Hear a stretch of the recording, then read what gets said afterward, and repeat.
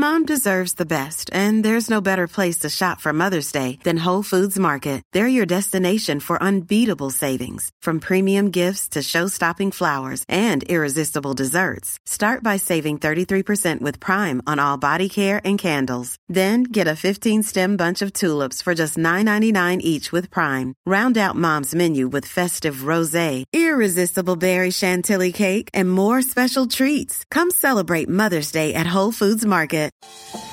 Good morning, Oregonians. Today is Tuesday, January 28th. I'm Samantha Swindler with some of the day's top stories.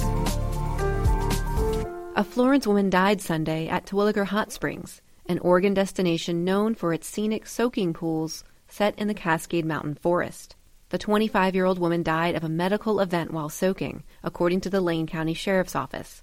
A cause of death has not been determined, and authorities have not yet released the woman's name. The woman was with two friends at the hot springs. No foul play is suspected.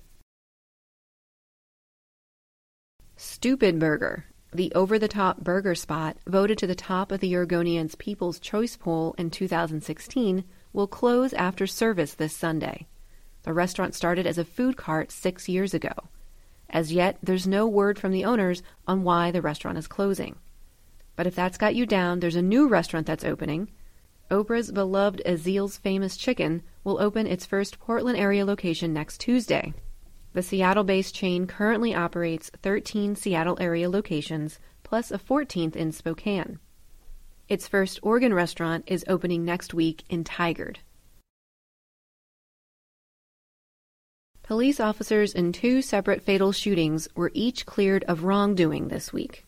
The Washington County District Attorney's Office on Monday issued a statement saying Hillsborough officer Bobby Voth was justified in shooting a man in the police station parking lot last October. That man, Jason Livengood, had followed a stranger in his car more than 30 miles before confronting the man with a gun in the police station parking lot. Livenworth's girlfriend told police he had made delusional statements and was suffering from post-traumatic stress disorder. And a Multnomah County grand jury found no criminal wrongdoing in the fatal shooting by Portland police of 51-year-old Coben Hendrickson, who was seen waving knives at passing cars near Mall 205 in early December. The grand jury determined that Officer Justin Raphael acted in self-defense or in the defense of others when he shot and killed Hendrickson on December 8th. Hendrickson's father had previously told the media that his son was diagnosed with an illness somewhere between extreme bipolar disorder and schizophrenia. Coben Hendrickson had been living on the street for a couple of months and was off his medication at the time of the fatal shooting. Prosecutors and defense attorneys on Monday finished narrowing down a pool of 250 Multnomah County residents to select 12 jurors and 2 alternates who will consider the charges against Jeremy Christian. Christian is accused of murdering 2 men and gravely injuring a third on a crowded MAX train in 2017. Also on Monday, Judge Cheryl Albright dismissed 3 counts of unlawful use of a weapon from the 15-count indictment against Christian. Prosecutors had requested the change, saying those 3 counts were duplicative of the more serious charges Christian faces for using the weapon. Those charges are first-degree murder and attempted first-degree murder.